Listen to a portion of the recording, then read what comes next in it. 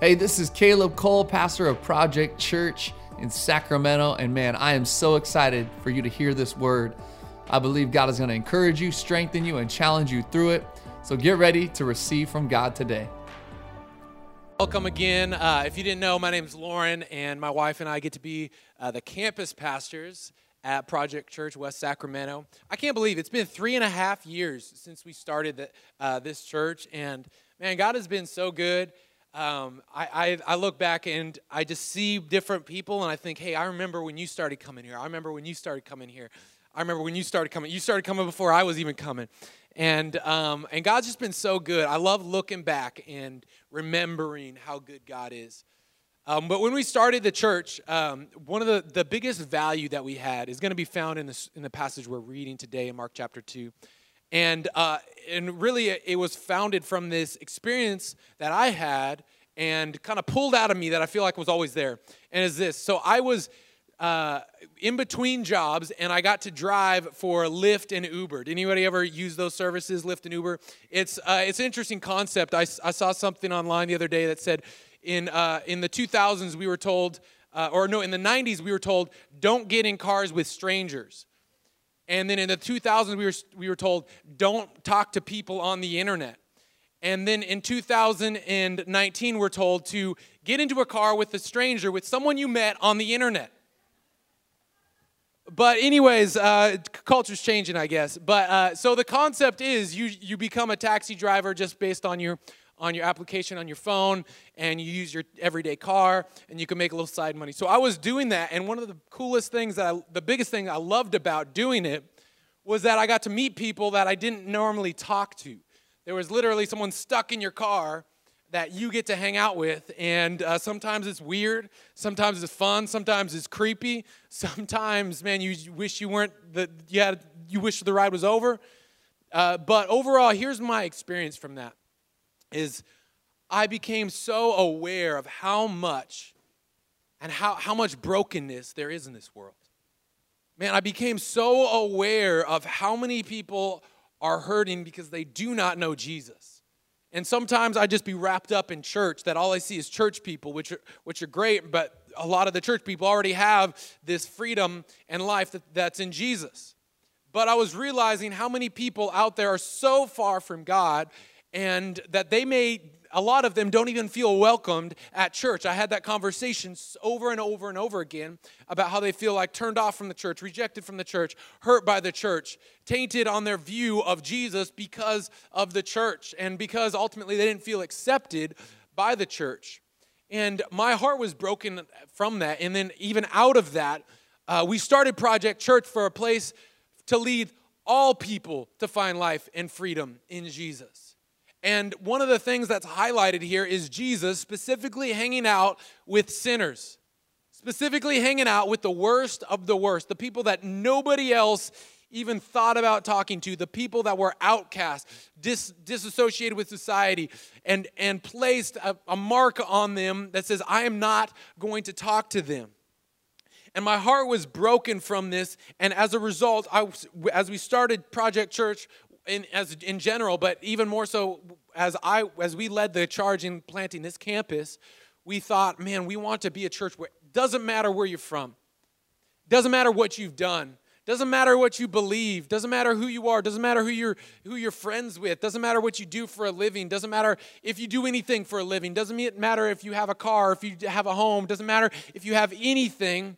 But you are welcome at Project Church, that you don't need to believe to belong, and that Jesus hung out with sinners, and I want to hang out with sinners too, because I'm one of them. And Jesus was willing to hang out with me and love me and share with me that, hey, there's something better. I'm pulling you up.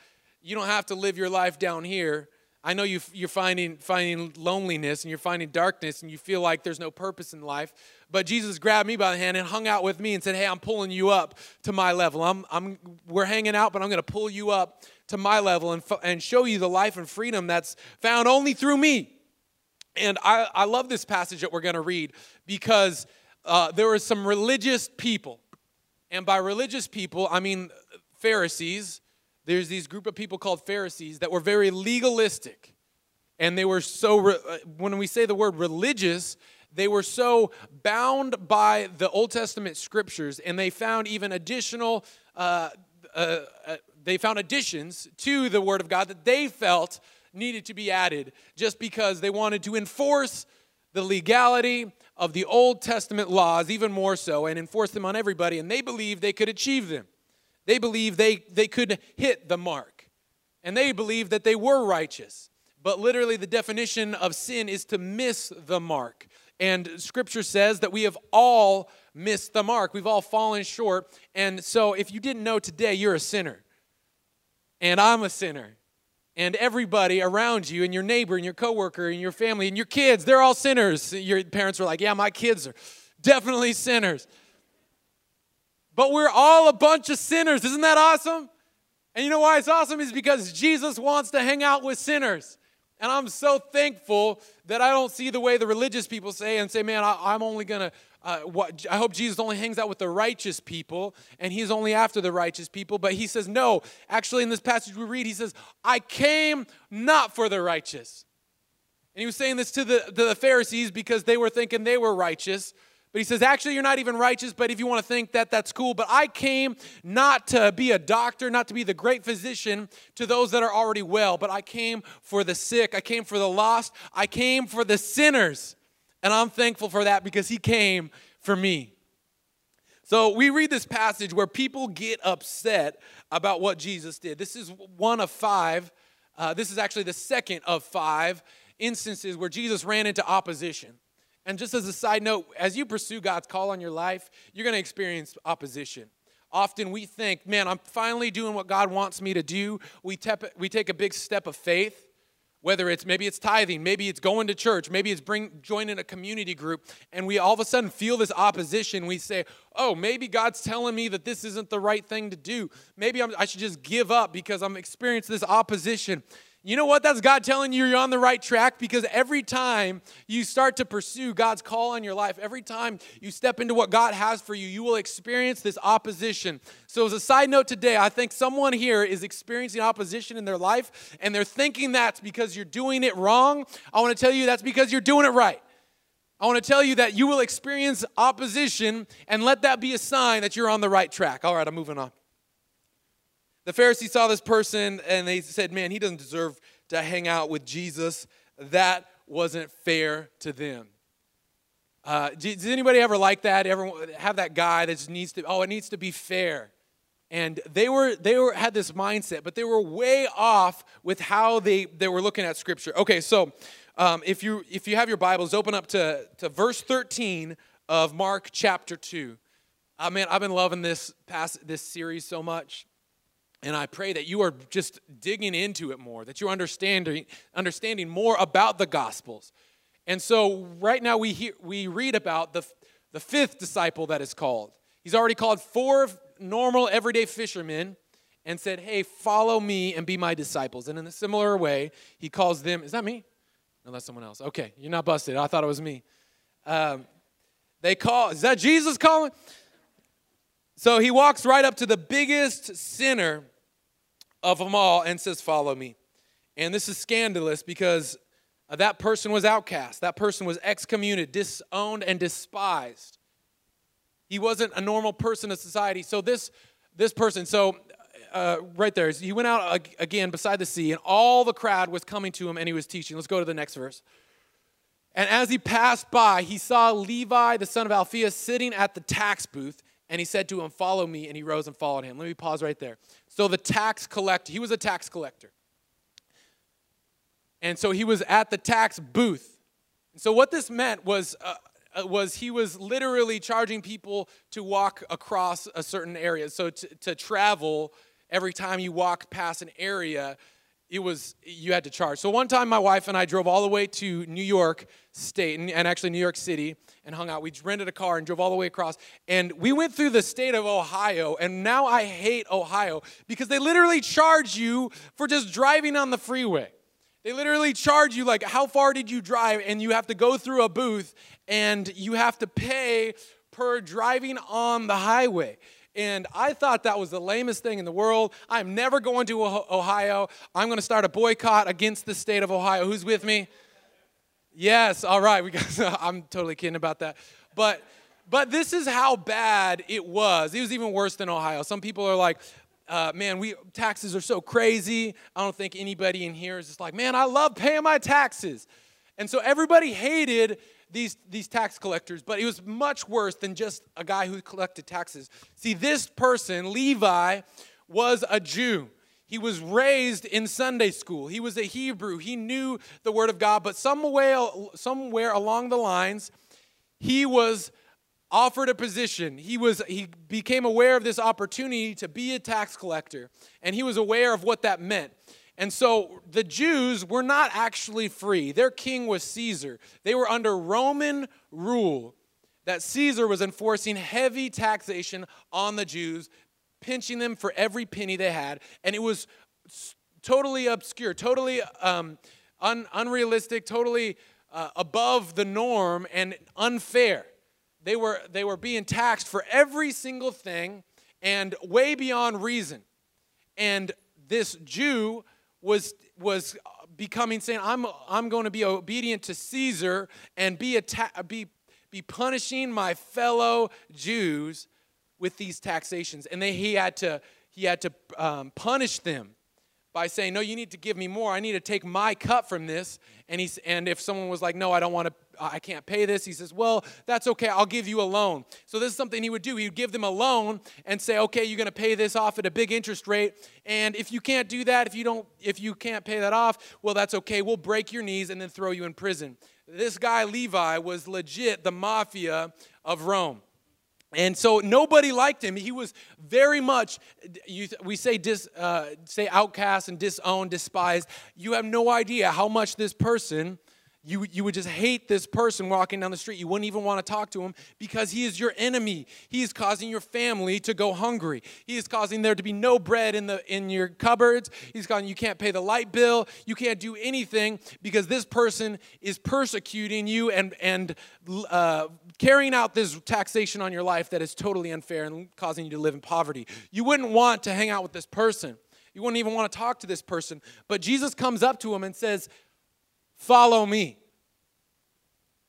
He didn't say, okay, fill out this application and maybe you could start this. Let me see what your beliefs are. Do you believe in this? Do you believe in that? And then you can follow me. No, he just comes up to him and says, follow me. The biggest sinner of them all, the biggest outcast of them all. And he says, follow me. And what happened? Let's continue on here. And he rose and followed him. Verse 15. And as he reclined at table in his house, many tax collectors and sinners were reclining with Jesus and his disciples, for there were many who followed him. And this is when people get upset. The scribes of the Pharisees, when they saw that he was eating with sinners and tax collectors, said to his disciples, why does he eat with tax collectors and sinners? And when Jesus heard it, he said to them, those who are well have no need of a physician, but those who are sick. I came not to call the righteous, but sinners. Let me pray real quick. Jesus, speak to us today. I pray that the word of God would bring about freedom in this place today. Your word has more power than we understand, and I pray that it would unlock freedom, it would unlock joy, it would unlock a new level in our life. In Jesus' name, amen. So I want to take these few verses here and just pull out 3 points that I recognize. And 3 steps, if you will, of this process of becoming a sinner to a follower to a disciple and then eventually apostle of Jesus, being used by God. So if you're a sinner today, this message is for you because Levi was just this sinner and he took them all the way on this journey. And the first step in pursuing God's call on your life, the first step in being used by God is simply to follow Jesus. I love the simplicity of the gospel. I love the simplicity of Jesus. And he just says, hey, you don't have to fill out an application. You don't have to do all this stuff. There's not a big expectation on the first step. It's simply follow me.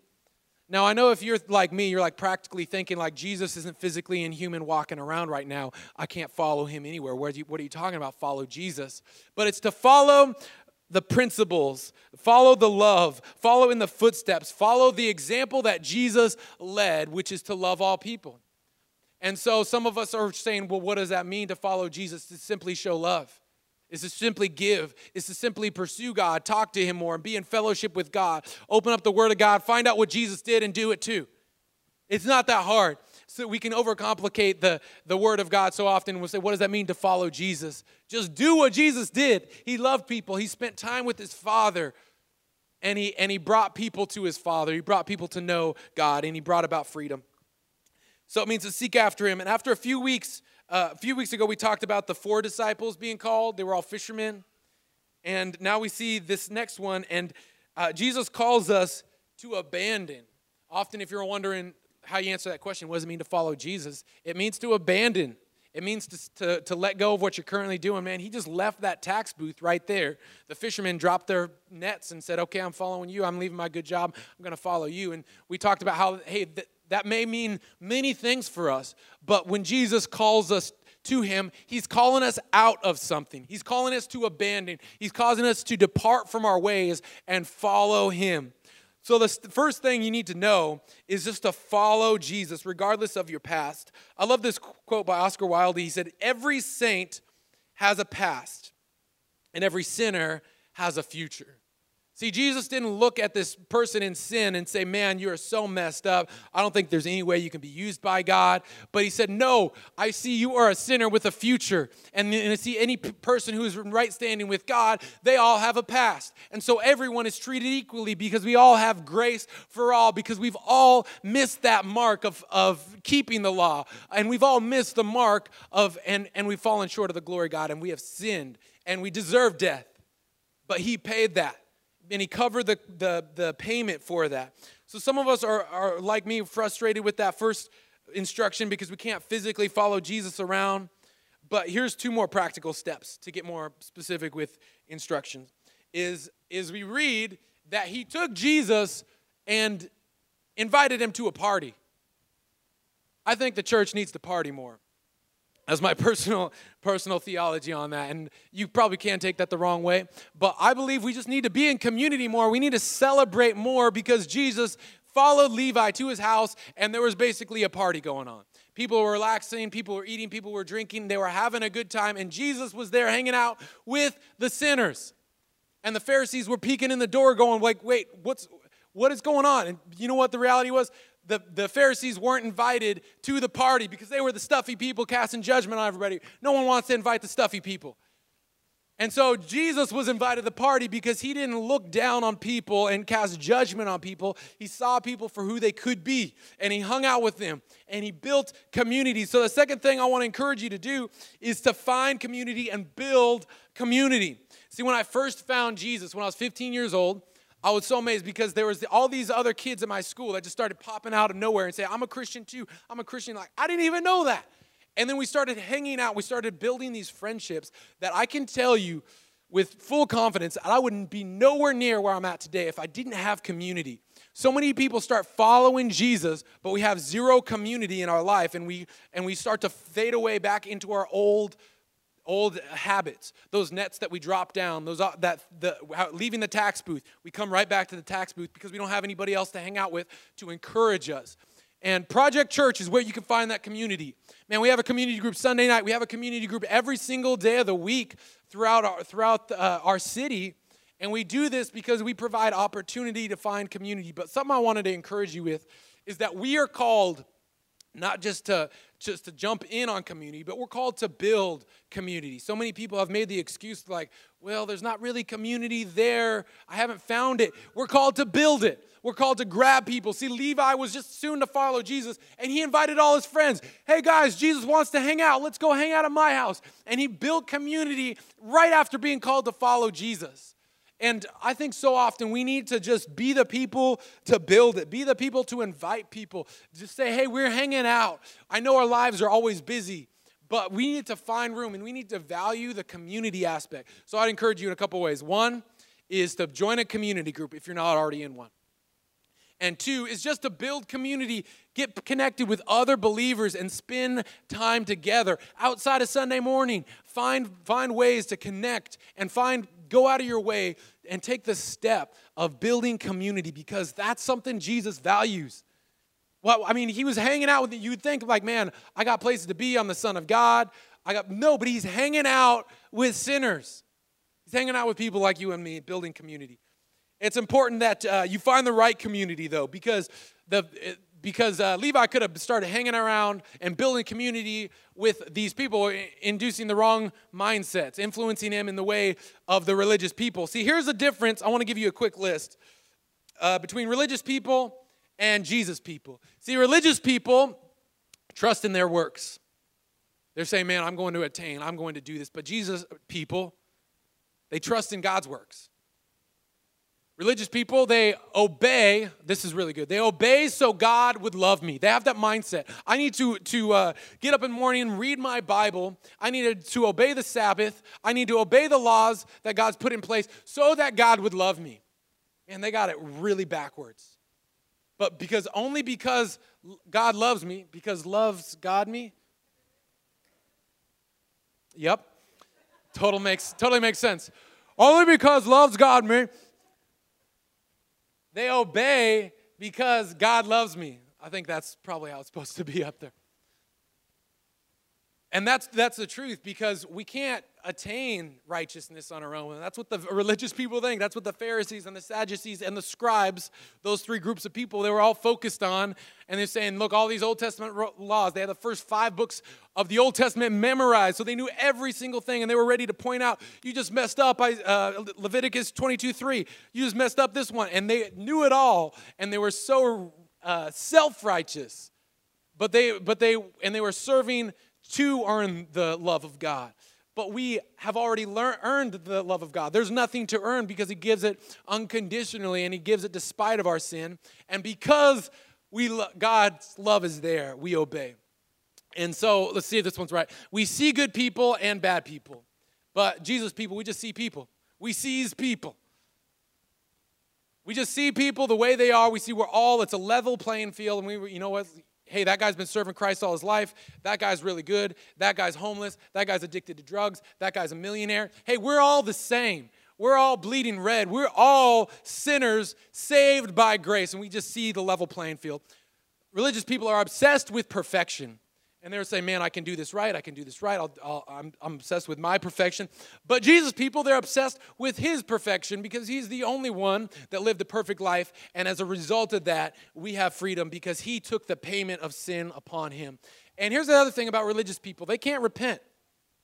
They're never wrong. Have you ever met someone like that? That's just you can never get them to admit that they're wrong. They never make a mistake. Somehow they're just like better than everybody else, and they just won't admit to making a mistake, and you sometimes bring something up, and somehow they talk their way out of it and to blaming it on some other guy. Like, they never own their issue, and they never own their sin because they say, no, I haven't sinned, I'm righteous. But we realize that Jesus people, man, it all starts with repentance. Jesus' first words as he started his ministry, he said, repent and believe because the kingdom of God is here. See, it starts with repentance. Repentance means fully recognizing I have sin in my life, but fully recognizing his perfection and what he did on the cross and embracing that. I don't know about you, but I want to be a Jesus people. I don't feel like those religious people on the left-hand side. Nobody wants to hang out with those guys. They're not invited to the party. I want to be a Jesus people. Third thing is this, is that we are called, if we're going to follow Jesus, we need to live with purpose. Purpose is so important to have in our lives. And often we are struggling to find what that is. And because we're so directed by what people say, whether it be online, whether it be our neighbors, whether it be our family, and we're so influenced by what people say that we're kind of just being directed by people's words. And Jesus' words were awesome because he influenced them. They were trying to say, hey, what are you doing? Why are you doing this? This isn't what you're called to do. But he corrected them and enforced the mission. He said, I came to heal the sick. I came for the sinners to be forgiven. I came to lead people to find life and freedom. I came so that people will be whole. I didn't come for you righteous people who think you're righteous, but you're not really righteous. You're just self-righteous in your own perfection, your thought perfection. But I come to heal the sick. I've come for the sinners. I've come for the people that are lost. I've come for the people that don't know me. I've come for the people that are rejected. I've come for the people that no one else wants to love. I've come for that kid at school In junior high, when you turn around and looking for some place to sit, and there's a kid sitting all by himself because no one wants to talk to him. I've come for the popular kid. I've come for the kid that's hanging out too much in the band room. I've come for every single person out there because I have come for those who have sinned. I've come for the sinners, and that is everybody. So I want to encourage you to never let your past disqualify yourself. We often do that. We disqualify ourselves because we know our past. Maybe some of us are sitting here today and we're like, you know what? I know my past. I know the way I'm viewed. I know the way I'm viewed in society. I'm not like this person. I'm not like that person. I want to tell you that Jesus sees you as perfect. He sees you as purified and perfected in His image. See, often we can look onto our past and we can hold on to it, and it causes us to miss the purpose of what is in front of us. But God uses all people. And we're called to live out this same mission. You see, Jesus isn't walking around on earth anymore. We can't follow Him. He is not in human form today, but He's in human form through you. See, Jesus lives inside of you. God lives inside of you. The Holy Spirit lives inside of you, and you are the hands and feet of Jesus, and we're called to live out this purpose. To say, I'm here for the lost. I'm here for the sinners, and I'm going to hang out with the kid no one else hangs out with. I'm going to be the one that I'm going to be around and hang around and love the person no one else wants to love. We're called into relationship with Him, and Jesus calls you a sinner here. They're sick, but He's the doctor. The more patients that are out there, the more patients that are going to the doctor, the better the doctor. And the Pharisees were looking in, and they see all these patients hanging around, all these sinners, and that means He is a good doctor. There's nothing He can't handle for people in your life. So I want you to think, and this is in two different areas, is with yourself, is that you need to come to the great physician. There's things in your life that you need healing from. There's a mindset that you have that is incorrect, that you're viewing yourself as Levi probably saw himself as hated and outcast, disowned and despised. But Jesus sees you and he says, no, you're worthy. He says, you're worthy for me to come up to you and say, follow me. And He's going to take you by the hand, and he's not ashamed of you, and He's not ashamed of being around you. He's not ashamed of coming over to your house and hanging out, because He's a friend of sinners. And the second thing is to be part of this church and to live out that mission. Project Church is a church. Our vision statement is to lead all people. To lead all people to find life and freedom in Jesus. It doesn't matter what you look like. Doesn't matter how much money you make. Doesn't matter your past. Doesn't matter where you came from. Doesn't matter who you know. But everyone is welcome at Project Church. And that we want to be a place where broken people get healed. This is a hospital. This is a hospital for broken people. And we have the great physician that we're just pointing Him to. There's nothing we're doing. We're just pointing Him, say, hey, here's Jesus. Here's Jesus. I know there's brokenness in your life, but here's the great physician that He's come for you, to heal you spiritually, to heal you physically, to heal you emotionally, and even psychologically.